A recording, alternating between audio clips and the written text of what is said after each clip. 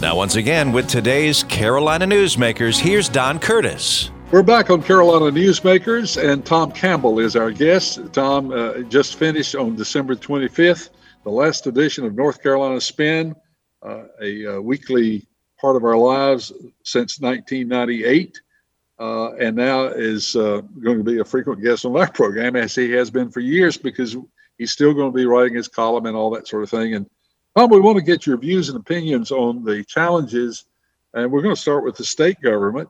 A couple of things that are sort of surprising is we all anticipated that the state budget was probably going to be limited because of the COVID-19 situation. As it turns out, the state budget is not in as bad a shape as anyone thought.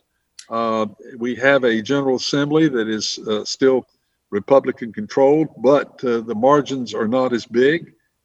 We have a Democratic governor.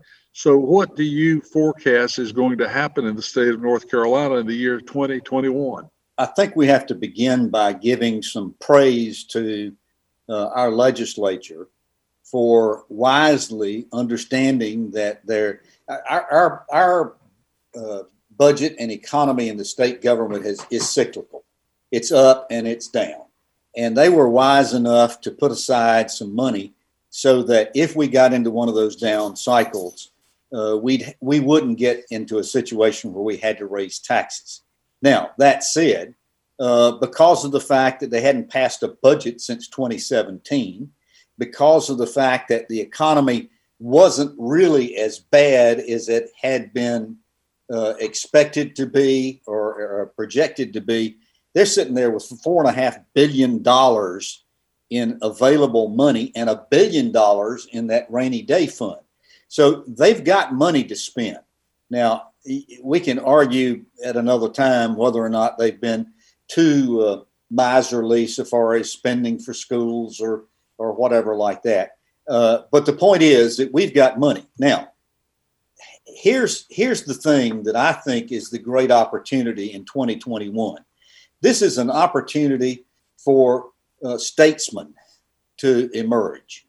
I think that people of North Carolina are tired of all of the animus and all of the divisive rhetoric and all of the arguments that have gone on in North Carolina between our legislature and our governor, the lawsuits, the vetoes, they're just tired of this mess. I think it is time for the leaders of our state to come together and say, okay, folks, it's now time for us to work for the common good of the people of North Carolina. Now, there's several things I think they can do that would be good examples to demonstrate to us that they get it. The first one would be to pass a nonpartisan redistricting commission. This is going to be one of those years, if the census ever concludes, and it's still not concluded, it's going to be one of those years when we redistrict legislative districts, congressional districts, judicial districts, all kinds of districts across the state. If they would follow through and set up a nonpartisan redistricting commission so that elected officials were no longer choosing their voters, the voters were choosing the elected officials. I think that'd be a great first step, and I think it would signify to the people of this state that there are some new times and new days. I think they could go further with this and work together to pass a budget. As I say, we haven't had a budget since 2017 that was passed. The 2018 budget is still in effect today. I mean, 4 years later, it's still in effect. So I think if they could come together and reach some agreements so that we didn't have vetoes on the budget, if we didn't have lawsuits and court cases that were resulting from this, I think it would be another good signal. And I think they ought to take a lot of that money and put it toward rebuilding or restoring or building the public infrastructure in North Carolina. There are many of water and sewer systems, there are roads, there are all kinds of school buildings, there are all kinds of public infrastructure needs that are really just screaming at us because we really haven't been paying a lot of attention to them. This would be a good thing kind of like the Public Works Administration or the Civilian Conservation Corps that Franklin Roosevelt started. It'd put people to work, give them paychecks, and it would also signal to folks that we're coming out of this pandemic and North Carolina is a state that's ready to lead.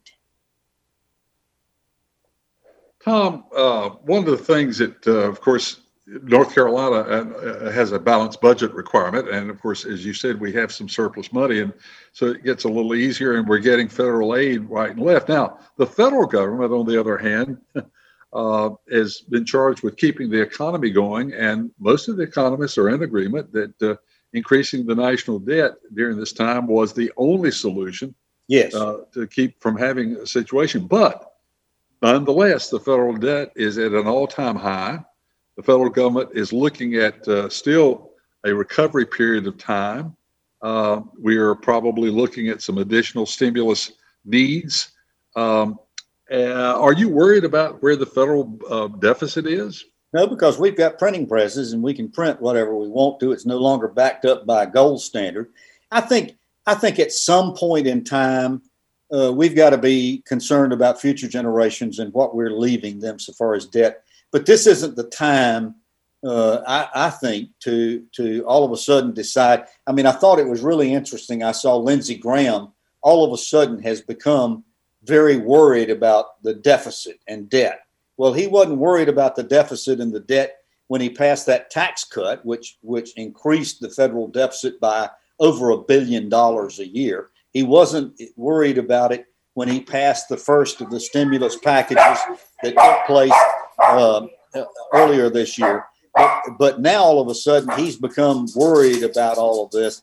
I don't think that this is as large. I think that the big obligation that our federal government has right now, similar to, you can like his politics or not like his politics, but FDR was the right man at the right time in America's history to help get us out of that Great Depression that took place in 1929. We've got to come out of this. And sadly, the people you talked earlier about, the people who have prospered during this period of time, it's not the lower income people. It's not even the middle income people. It's people who are in the middle to upper income ranges who have really seen the great benefits from the economy in the last few years. We got to do something to close that income gap. Tom, clearly we know that your dog is a friend of Lindsey Graham because, as you mentioned his name, he began to bark. Actually, my daughter came to the door. She tells you hello, by the way.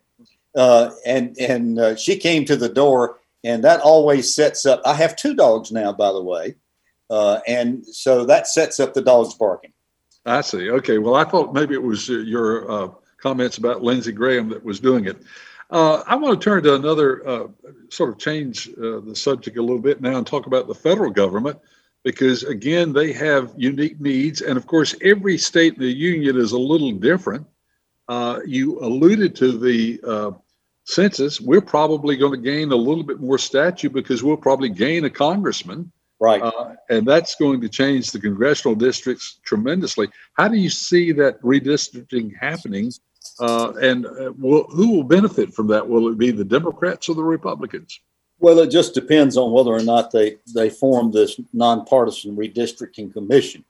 I think the legislature has demonstrated, and by the way, this is not just a Republican or a Democrat issue, because you remember the days when the Democrats were in charge of North Carolina and they were gerrymandering districts about as badly as anybody you could imagine.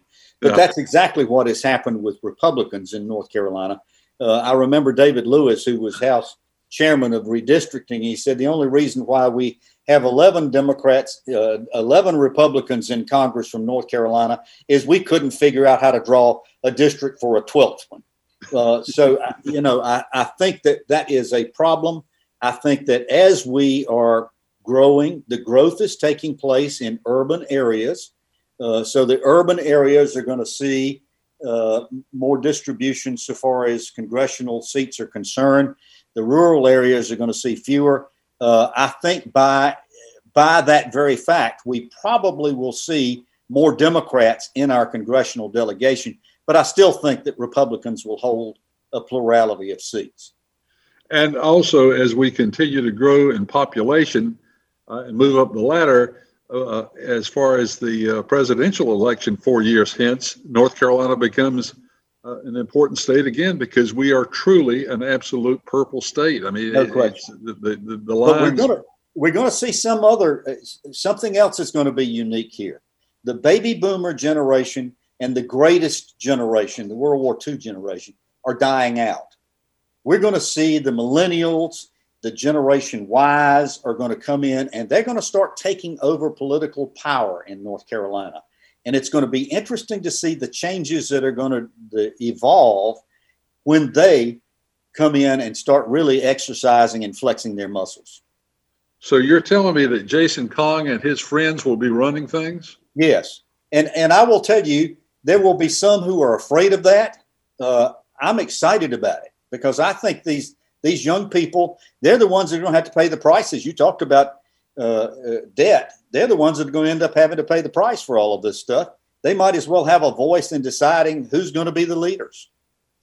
Well, and of course, this is not something that is new. We've been having new generations take over for years, and new ideas and new thought processes are always welcome in a democracy, and that's what we have. We're going to talk a little bit more about that in the final segment of Carolina Newsmakers, which is coming up.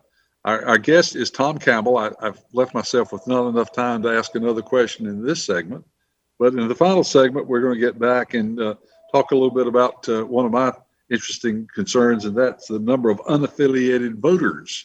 And we'll do that when we return with the next segment of Carolina Newsmakers. Okay, men, this is your time. Maybe you didn't choose this, but you're here now. You're going to go out there and be an all-star caregiver. It's up to you. So what are you going to do? You're going to go grocery shopping, cook, clean, be there emotionally and physically. You got to dig deeper. Drive them to physical therapy, doctor's appointments. Don't you forget about the pharmacy. I know you won't, because that's what caregivers do. Don't give up. Don't ever give up.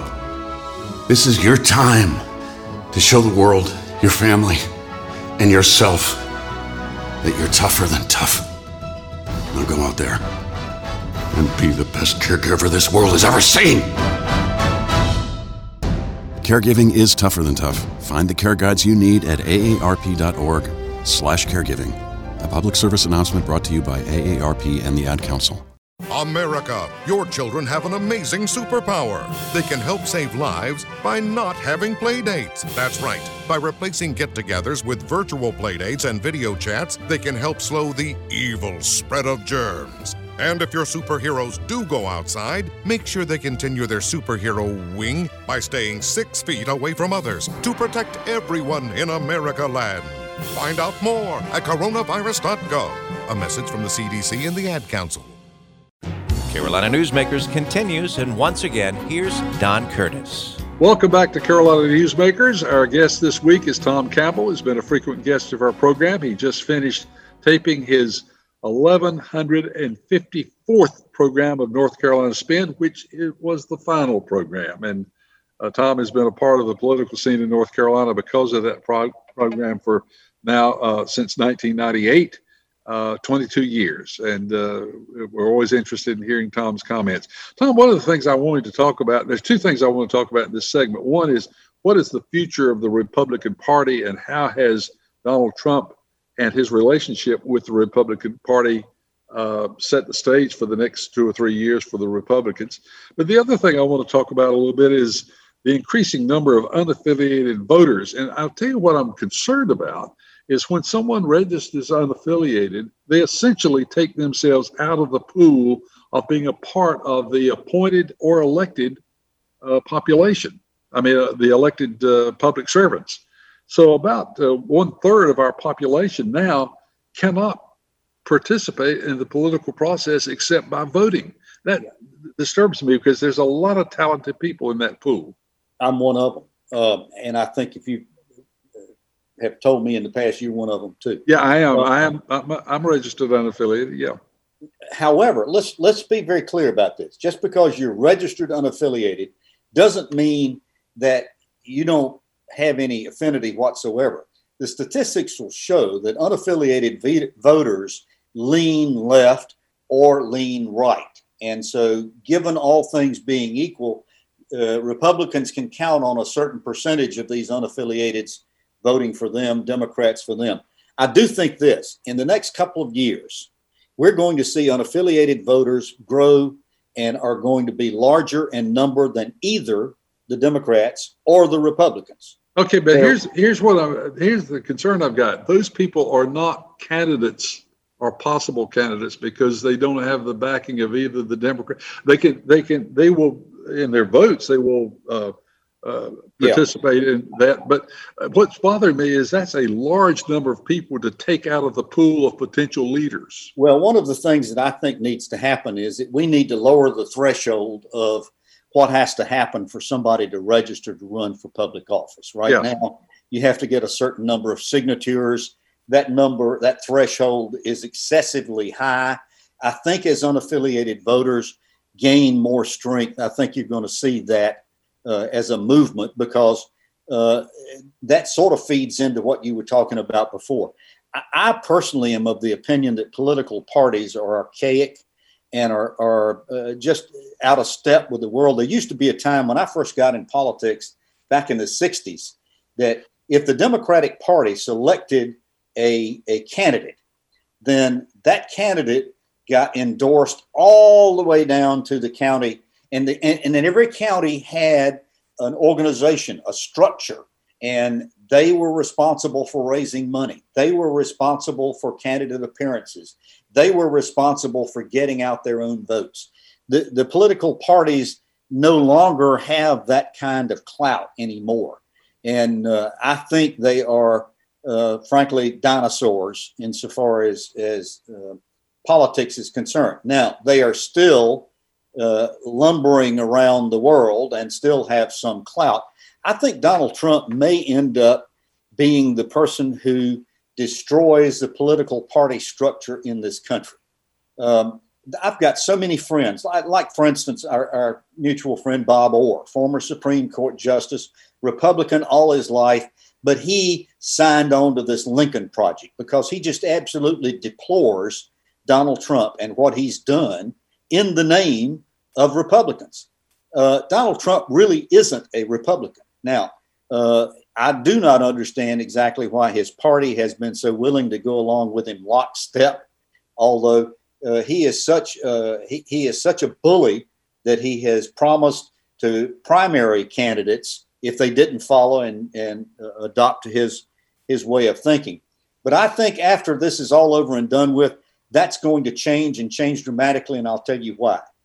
I think that the courts in New York are on to Donald Trump for all kinds of corruption and misrepresentations so far as loans and so far as other activities are concerned.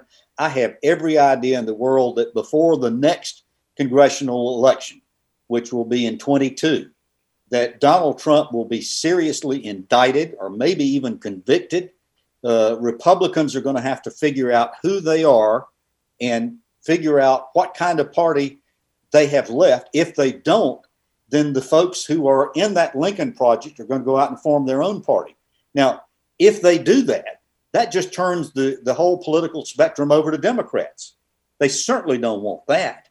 And so the Republican Party, I think, has a very cloudy future. And I think they're going to have to sit down and do some really serious soul searching about what it is they believe and who they're willing to follow in the future. The interesting thing about about Donald Trump is he has this core of people who just will follow him regardless to whatever he says or does, and yet then you have another group of people who legitimately voted for him or participated with him because of the issues that he did accomplish a number of things. For example, the Mideast, he obviously had some success. You have to admit he's done some good stuff. Yeah, the thing I don't understand about Donald Trump is he did not take credit for warp speed. Like he should have, yeah. Yeah, because I mean... he's so angry. And he's so narcissistic. But here's the thing. Trump is a cult leader. Now, you can cut this and slice it any way you want to, but the Donald Trump movement is a cult. And Donald Trump is the biggest con man that we've seen in this nation's history, because his email address is tcampbell. Yeah, that's good. All right. But seriously, I mean, it is the type of thing where I've never seen any situation before where someone was able to mesmerize an entire party. He's like I say, he's a con man. Well, we were talking about Donald Trump, and by the way, we essentially let our guests have a lot of latitude in what they say, because we think this is important, an important part of the journalistic aspect of this program. What saying you don't agree with what I'm saying? Well, I was just going to say that I am planning a program a little later on where we have a Donald Trump supporter on to talk about Donald Trump and why they still support him and follow him. And as you said, it is sort of like a cult following. I think even those who are Donald Trump fans, when they look at it, they realize that it is like a cult, and they see nothing wrong with that. And then on that same program, I'm going to have someone from the Republican Party who's saying, okay, well, how do we go on from here? So that's an up and coming program that we're doing. Well, Tom, we've got about a minute for you to wrap up and say, what do you think we're going to look forward to in January? What's coming up in the news in January? I think we're going to get this a new president inaugurated. I think we're going to finally see inoculations ramp up to the point where old folks like you and me are going to be able to get our shots. And I think by June or July, this is going to be have been done to the point where we're going to start seeing a return to normalcy in our lives. Well, I think a lot of people are joining you in that, and it looks like essentially somewhere around April or May, things will begin to get to be a little bit more normal, a little bit more like we were accustomed to before all this happened. Right. Tom, thank you so much for being with us. We look forward to having you back on again. Our program has been produced by Jason Kong, and if you'd like to hear a repeat of this broadcast or share it with a friend, you can do so by going to CarolinaNewsmakers.com. That's CarolinaNewsmakers.com, and you can hear a repeat or hear the segments that you might have missed. Until next week, same time, same station. We hope that you and yours have a good week. Carolina Newsmakers is a production of NCN and is heard each week on a network of North Carolina's leading radio stations. To hear a repeat of this broadcast, go to CarolinaNewsmakers.com. Carolina Newsmakers is produced by Jason Kong. Network engineer is Alan Sherrill. I'm Scott Fitzgerald, inviting you to join us again next week, same time, for Carolina Newsmakers.